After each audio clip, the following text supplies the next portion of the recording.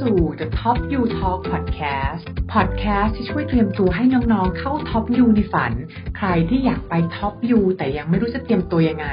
Podcast นี้มีคำตอบให้น้องๆค่ะสามารถขอเข้ามาปรึกษา Free Consultation Call ได้กับ Mission Top U ค่ะเข้าไปในเว็บไซต์เราได้เลยนะคะ www.missiontopu ลองแชร์โปรไฟล์น้องๆมาเราจะลองรีวิวโปรไฟล์น้องแล้วก็แชร์ให้ได้ค่ะว่าโปรแกรมไหนที่เหมาะกับน้องพอเรามาเรียนเนี่ยมันเป็นโปรแกรม2ปีใช่ไหมคะใช่ประสบการณ์อะไรที่เราบอกเป็นคนที่ชอบเรียนรู้อะไรใหม่ๆชอบหาอะไรใหม่ๆตลอดแล้วมาที่เนี่ยมันตอบโจทย์เรายังไงตอบโจทย์มากเพราะว่าผมได้เรียนวิศวะมา6ปีทั้งหมดใช่ไหมครับเหมือน mindset ที่ผมเข้าไปก็คือว่าการเรียนคือการเข้าคลาสแล้วคอนเทนต์ที่ดีคือมันมาจากท็อปดาวลงมาอะไรอย่างนี้หรือบอกว่ามี professor พูดนะแล้วก็นี่คือ theory นะแล้วเราก็รับมันนั่นคือการเรียนอยากให้น้องบอมลองแชร์นิดนึงว่าตอนที่ไปเรียนอ่ะมันมีคลาสหรือมีโปรเฟสเซอร์หรือมีอะไรที่เราแบบประทับใจโอ้โหยากเนาะเพราะมันประทับใจค่อนข้างเยอะทุกอย่างครับ จบไม่ใช่เดี๋ยวถ้าเริ่มจากโปรเฟสเซอร์ก็จริงๆโปรเฟสเซอร์ทุกคนที่สอนอยู่ในโปรแกรมนั้นผมก็เขามาจากต่างแบ็คกราวด์มากถ้าสมมติเราเป็นคนข้างนอกเราอาจจะเห็นว่าแบบเดวิดเคลลี่บิลเบอร์เน็ตใครพวกนี้คือแบบก็แบบเป็นดีไซเนอร์ที่ดังๆแต่คือพอไปเรียนกับเขาตัวต่อตัวแบบในคลาสที่มีทั้งหมด13คนนี้เราก็เห็นว่าคนนี้คิดอย่างนี้คนนี้คิดอย่างนี้นะแล้วเราก็ไม่ได้บอกว่าเราจะไปจัดเขาว่าแบบเราชอบคนนี้เราไม่ชอบคนนี้นะแต่เหมือนหมายถึงว่าเราจะได้เห็นว่าคนนี้คิดอย่างเงี้ยเพราะอะไรคนอย่างเงี้ยคิดอย่างนี้เพราะอะไรแล้วเราเรียนรู้อะไรจากเขาได้บ้างพอได้เรียนรู้กับโปรเฟสเซอร์หลายๆคนเราก็เหมือนเอาความรู้ของเขามาเป็นจิ๊กซอว์ติดต่อตัวของเราเองว่าจริงๆเราชอบอะไรจากคนนี้แล้วอันนี้คือตัวของเราอันนี้คือตัวของเราแล้วก็เอามาจับมาใส่แล้วเหมือนเราประกอบร่างพอเรียนจบก็เหมือนเราพอจะมีร่างที่แบบทำงานต่อได้เป็นโมเดลของเราประมาณนั้นใช่คือเราก็อาจจะแบบคนนี้ถ้าสมมติมีเรื่องส่วนตัวไปคุยกับคนนี้นะหุ้นส่วนไปคุยกับคนนี้สิอะไรประมาณนี้เราก็จะพอรู้ได้อะไรอย่างเงี้ยจริงๆคลาสทุกคลาสก็สนุกตั้งแต่แบบ Human Values and Innovation กับ Will Burnett Design Leadership กับ David Kelly มี Need Finding ก็คือทำเรื่อง Empathy กับ Michael Berry Design Experiments กับ Aaron McDonald ก็คือเป็น Advisor คนหนึ่งที่ผมสัมภาษณ์ด้วยอะไรอย่างเงี้ยครับแล้วก็มี Berry Case ที่เขาเคยมาเมืองไทยบ่อยเหมือนกันเขาสอนเรื่องประวัติศาสตร์เกี่ยวกับดีไซน์ซึ่งผมเป็นคนที่เกลียดประวัติศาสตร์มากประวัติศาสตร์ของดีไซน์ซึ่งประวัติศาสตร์ของดีไซน์ตรงนี้หมายถึงดีไซน์แบบไหนเป็นดีไซน์เรื่องเป็น discipline เนาะ discipline ของ human center design เนี่ยมันเริ่มจากตรงไหนแล้วมันเปลี่ยนไปยังไงบ้างคือการออกแบบโดยที่เอาคนมาเป็นจุดศูนย์กลางใช่ครับเป็นยังไงบ้างแล้วเขาก็เริ่มจากยุโรปนะคะเนี่ยค่อนข้างจะเริ่มจากเป็น European history อะไรก็เหมือนฟังแล้วก็เหมือนเขาเหมือนเล่านิทานอะไรเงี้ยแล้วก็สนุกสนานจริงๆคลาสจริงไม่ได้เรียนคลาสนี้เป็น TA เขาไปขอเขาบอกว่าขอเป็น TA ได้ไหมเราอยากไปฟังเขาเล่านิทานอยากไปฟังเขาเล่าแล้วเขาก็แบบโอเคแล้วตอนนี้ก็ยังคุยกันอยู่ก็รู้สึกสนุกสนานแล้วมันเหมือนเป็น challenge ของผมเองคือแบบไม่ชอบประวัติศาสตร์เลยเหมือนวิชานี้ทำให้เราเข้าใจว่าถ้าเราจะทำสายงานอะไรบางอย่างเราควรจะเข้าใจประวัติว่ามีใครทำอะไรมาก่อนหน้าเราเหมือนคล้ายๆแบบ standing on the shoulder of giants อะไรประมาณนี้ว่าใครทำอะไรมาก่อนเราก็ควรจะ build ตรงนั้นประมาณนั้น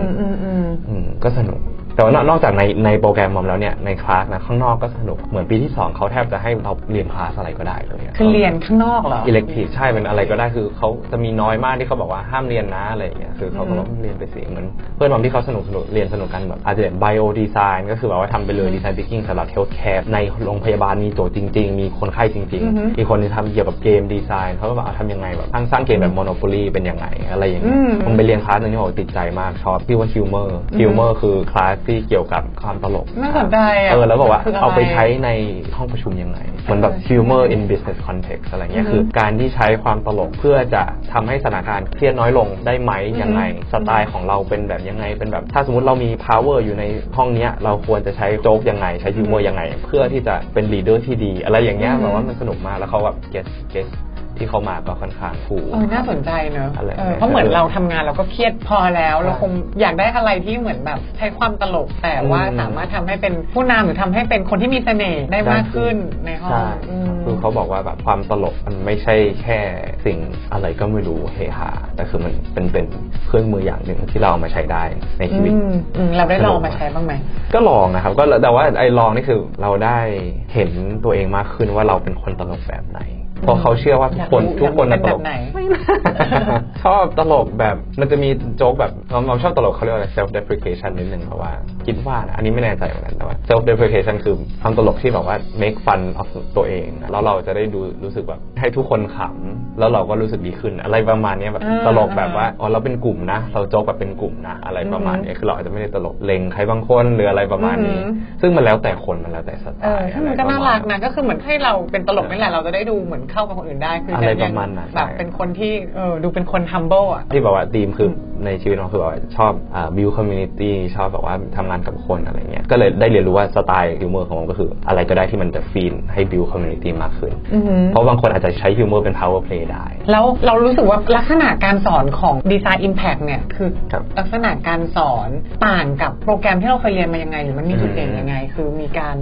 ทำยังไงให้คนได้เรียนรู้อ่ะเขาเรียกว่าอะไรครับเหมือนแบบถีบตกน้ำป่ะถีบตกน้ำให้ไปว่ายน้ำเองให้ไปว่ายน้ำเองอะไรเงี้ยคือไม่สอนเลยคือสอนแต่ว่าไม่ค่อยจะมีไกด์ไลน์มากขนาดนั้นให้ไปลองเองเขาแบบ conceptually นี่คือ framework นะลองไปใช้อะไรเงี้ยเหมือนโปรเจกต์แรกสุดเลยที่ได้มาวันแรกได้มา2โปรเจกต์แรกทุกคนเข้ามา13คนจัด boot camp design thinking go ahead ให้เวลา2 เดือนครึ่งไปจัดมาแล้วก็แบบคือบางคนเขาก็รู้อยู่แล้วบางคนเราก็ใหม่อย่างเงี้ยเราก็แบบไปคือให้ไปทำงานกันหมดเลย13 คนแล้วอันที่2คือบอกว่าให้ไปทำโปรเจกต์ศิลปะเกี่ยวกับ identity ของตัวเอง identity เขาเรียกว่าความเป็นตัวตนของเราเอกลักษณ์ของเรา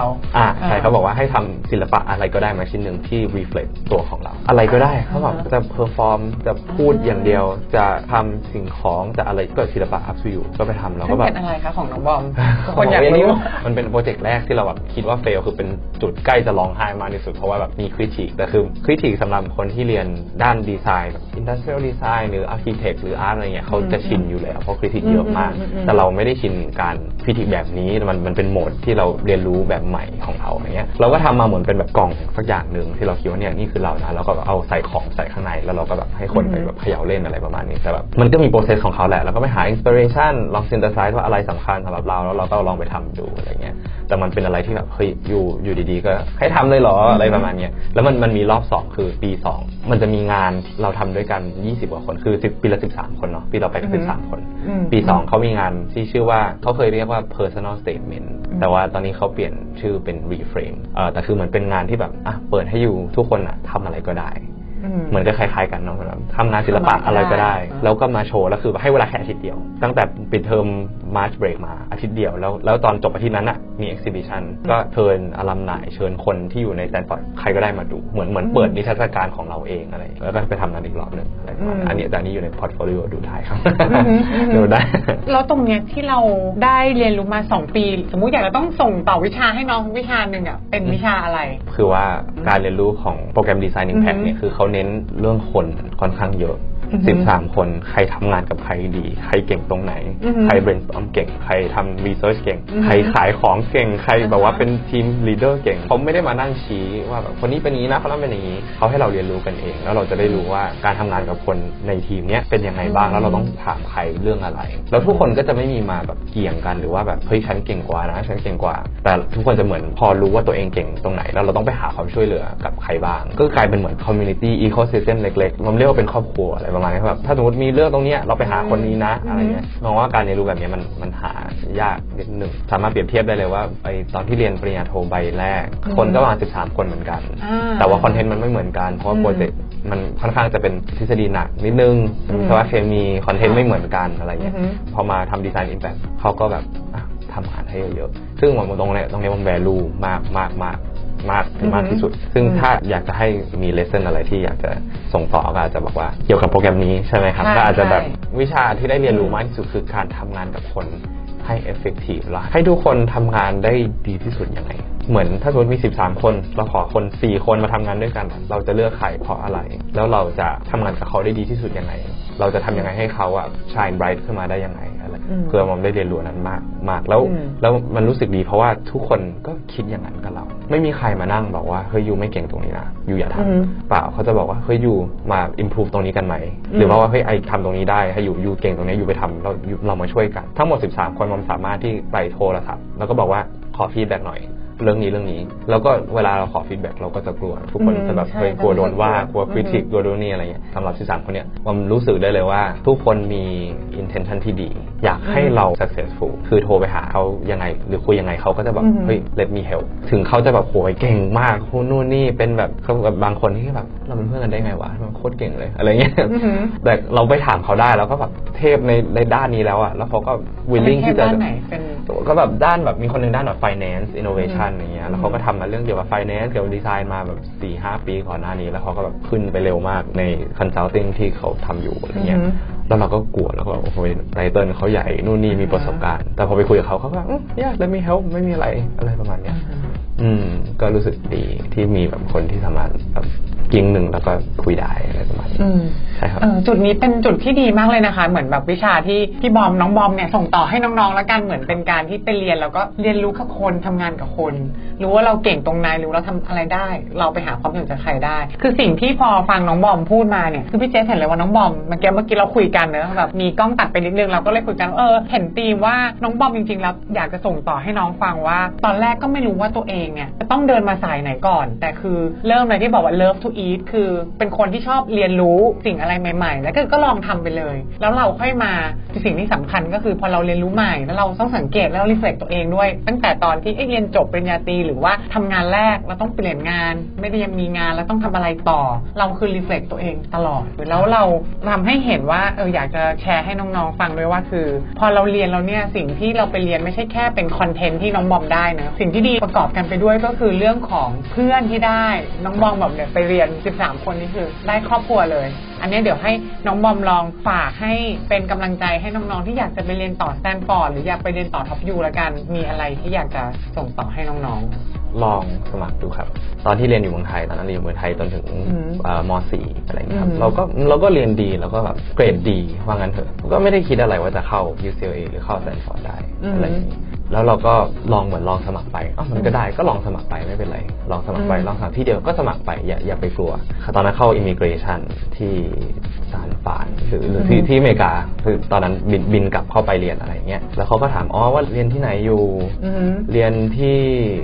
สแตนฟอร์ดครับอยู่นู่นนี่แต่ภาษาอังกฤษเนาะภาษาอังกฤษแล้วเขาก็ถามว่าเก่งจังเลยแบบอยู่เรียนอะไรเรียนวิศวะเคมีคุยไปคุยมาแล้วเขาก็ถามว่าแล้ว GPA อยู่เท่าไหร่แล้วเราก็แบบเฮ้ยเราไม่ได้ภูมิใจกับ GPA เรามากอะไรเงี้ยถ้าจะไม่ได้บอกว่าเท่าไหร่แต่ว่าเราพอผมบอก GPA เขาไปเขาก็แบบมันก็ไม่เห็นสูงเลยนี่ก็แบบเป็น immigration officer ที่มาถามเราอย่างนี้หรือ admission ว่าทำไมถามเราอย่างนี้แต่เราก็ไม่คิดอะไรมากแต่เราก็มา reflect ว่าเฮ้ยแบบถ้าเราคิดว่า GPA หรืออะไรบางอย่างเป็นตัวที่สกัดกั้นเราอยู่ไม่ให้ลองเราก็ไม่ได้ลองแล้วเราก็ไม่รู้มันจะเข้าได้หรือไม่ได้ส่วนใหญ่คนจะกังวลเรื่อง GPA ซึ่งมันก็จริงเขาก็ดูแต่ว่าอย่าลืมว่าเรามีอะไรที่มากกว่า GPA เยอะแยะมากมายกิจกรรม personality ของเราอะไรประมาณนี้ก็เลยถ้าอยากจะฝากดูก็คือถ้าสมมติใครบอกว่า GPA เราต่ำเกินไปครับอย่าไปฟังเขานะครับยิ่งถ้าเป็น immigration officer นี่ไม่ต้องไปฟังครับเรื่อง GPA อย่างเดียวนะก็ให้ลองดูครับลองดูว่าเรามีความเป็นตัวของตัวเองอยู่ที่ไหนแล้วก็ลองสมัครดูเพราะว่าเราก็ไม่รู้หรอกว่าจริงๆแล้วคนที่มาดู admission เราเนี่ยเขาต้องการอะไรอยู่สำหรับโปรแกรมหลายๆที่นะครับเป็นกำลังใจให้น้องแล้วกันว่าถ้าเกิดเรา GPA ได้ระดับหนึ่งเนี่ยคือจริงๆเราทำตรงอื่นได้เหมือนที่น้องมอมบอกกิจกรรมหรืองานหรือชมรมครับ reference มีหลายๆจุดที่เราทำได้คือ GPA มันเป็นอะไรที่มันผ่านมาแล้วเราก็ไม่ได้เป็นต้องยึดติดเราควรจะต้องลองสมมุติคนบอกว่าไปเรียน Stanford โอกาสเข้าได้ 5% 10% 15% แต่ถ้าเกิดเราไม่ลองคือเราเหมือนแบบให้โอกาสตัวเองศูนย์อย่างน้อยก็ลองไม่ได้ก็ไม่เป็นไรลองใหม่มีคนเคยใช้คำนี่เหมือนกันที่บอกว่า acceptance rate คืออยู่เท่านี้แต่เราลืมนึกไปว่าไอ้ acceptance rate คือเขานับมาจากคนทั้งหมดที่สมัครไปแต่ในคนทั้งหมดที่สมัครไปคนที่ qualify จริงๆมันอาจจะอยู่แค่ 30% แล้วก็ได้ฉะนั้น acceptance rate เราจะไปแข่งกันอยู่ตรงแค่ 30% หรือเปล่าไม่รู้เพราะคนอื่นอีกกี่เปอร์เซ็นต์เนี่ยเขาก็ลองดูใช่ไหมครับถ้าสมมติอย่างนั้นเราก็คิดว่าเราไปอยู่ในท็อปเทียร์อยู่แล้วสิ acceptance rate มันอาจจะไม่ใช่ต่ำขนาดนั้นก็ได้ โอ้ดีมากเลยค่ะอันนี้เปิดโลกเลยโอเควันนี้ขอบคุณน้องบอมมากๆนะคะที่มาให้ความรู้น้องๆวันนี้ค่ะแล้วก็สำหรับใครที่อยากจะติดตามความรู้จากน้องบอมต่อจริงๆน้องบอมมีเขียนมีเดียมมีเขียนบทความด้วยนะไปติดตามบล็อกของน้องบอมได้ในมีเดียมนะคะชื่อน้องบอมเลยปาริชาดวงทวีทรัพย์วันนี้ขอบคุณมากค่ะขอบคุณมากค่ะขอบคุณค่ะสวัสดีค่ะ